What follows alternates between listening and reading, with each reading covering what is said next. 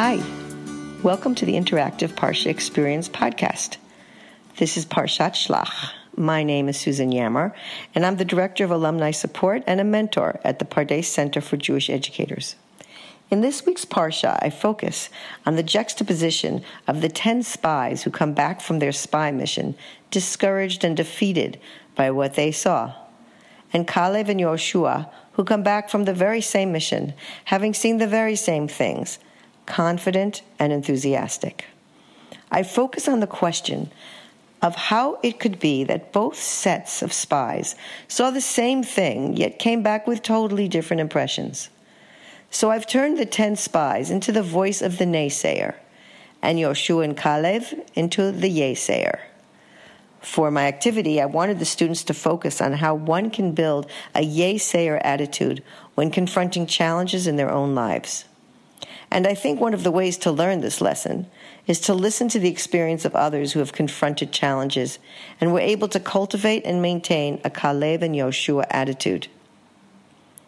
In addition, I wanted them to practice and role play, so I've combined this with an activity of acting. Part of developing resilience and grit in children takes cultivating something that helps them push ahead even in the face of feeling overwhelmed.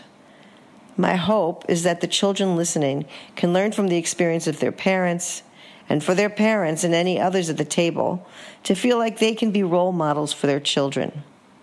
And in addition to listening to others, I wanted them to actually practice and role play being yaysayers.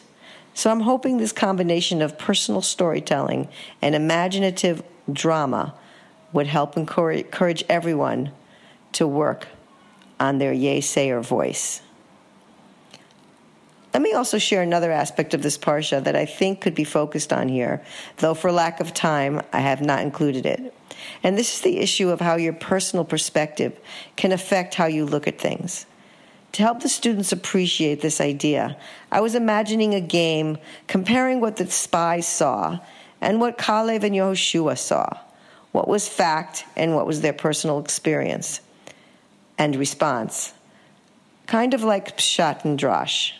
The facts that everyone agreed upon were that the land was beautiful and flowing with milk and honey, and that there were other people there. Everything else, that according to the 10 spies, the people were giants, or, according to Kalev and Yoshua, those same people had lost their protection and would be easy prey. All of that is personal interpretation.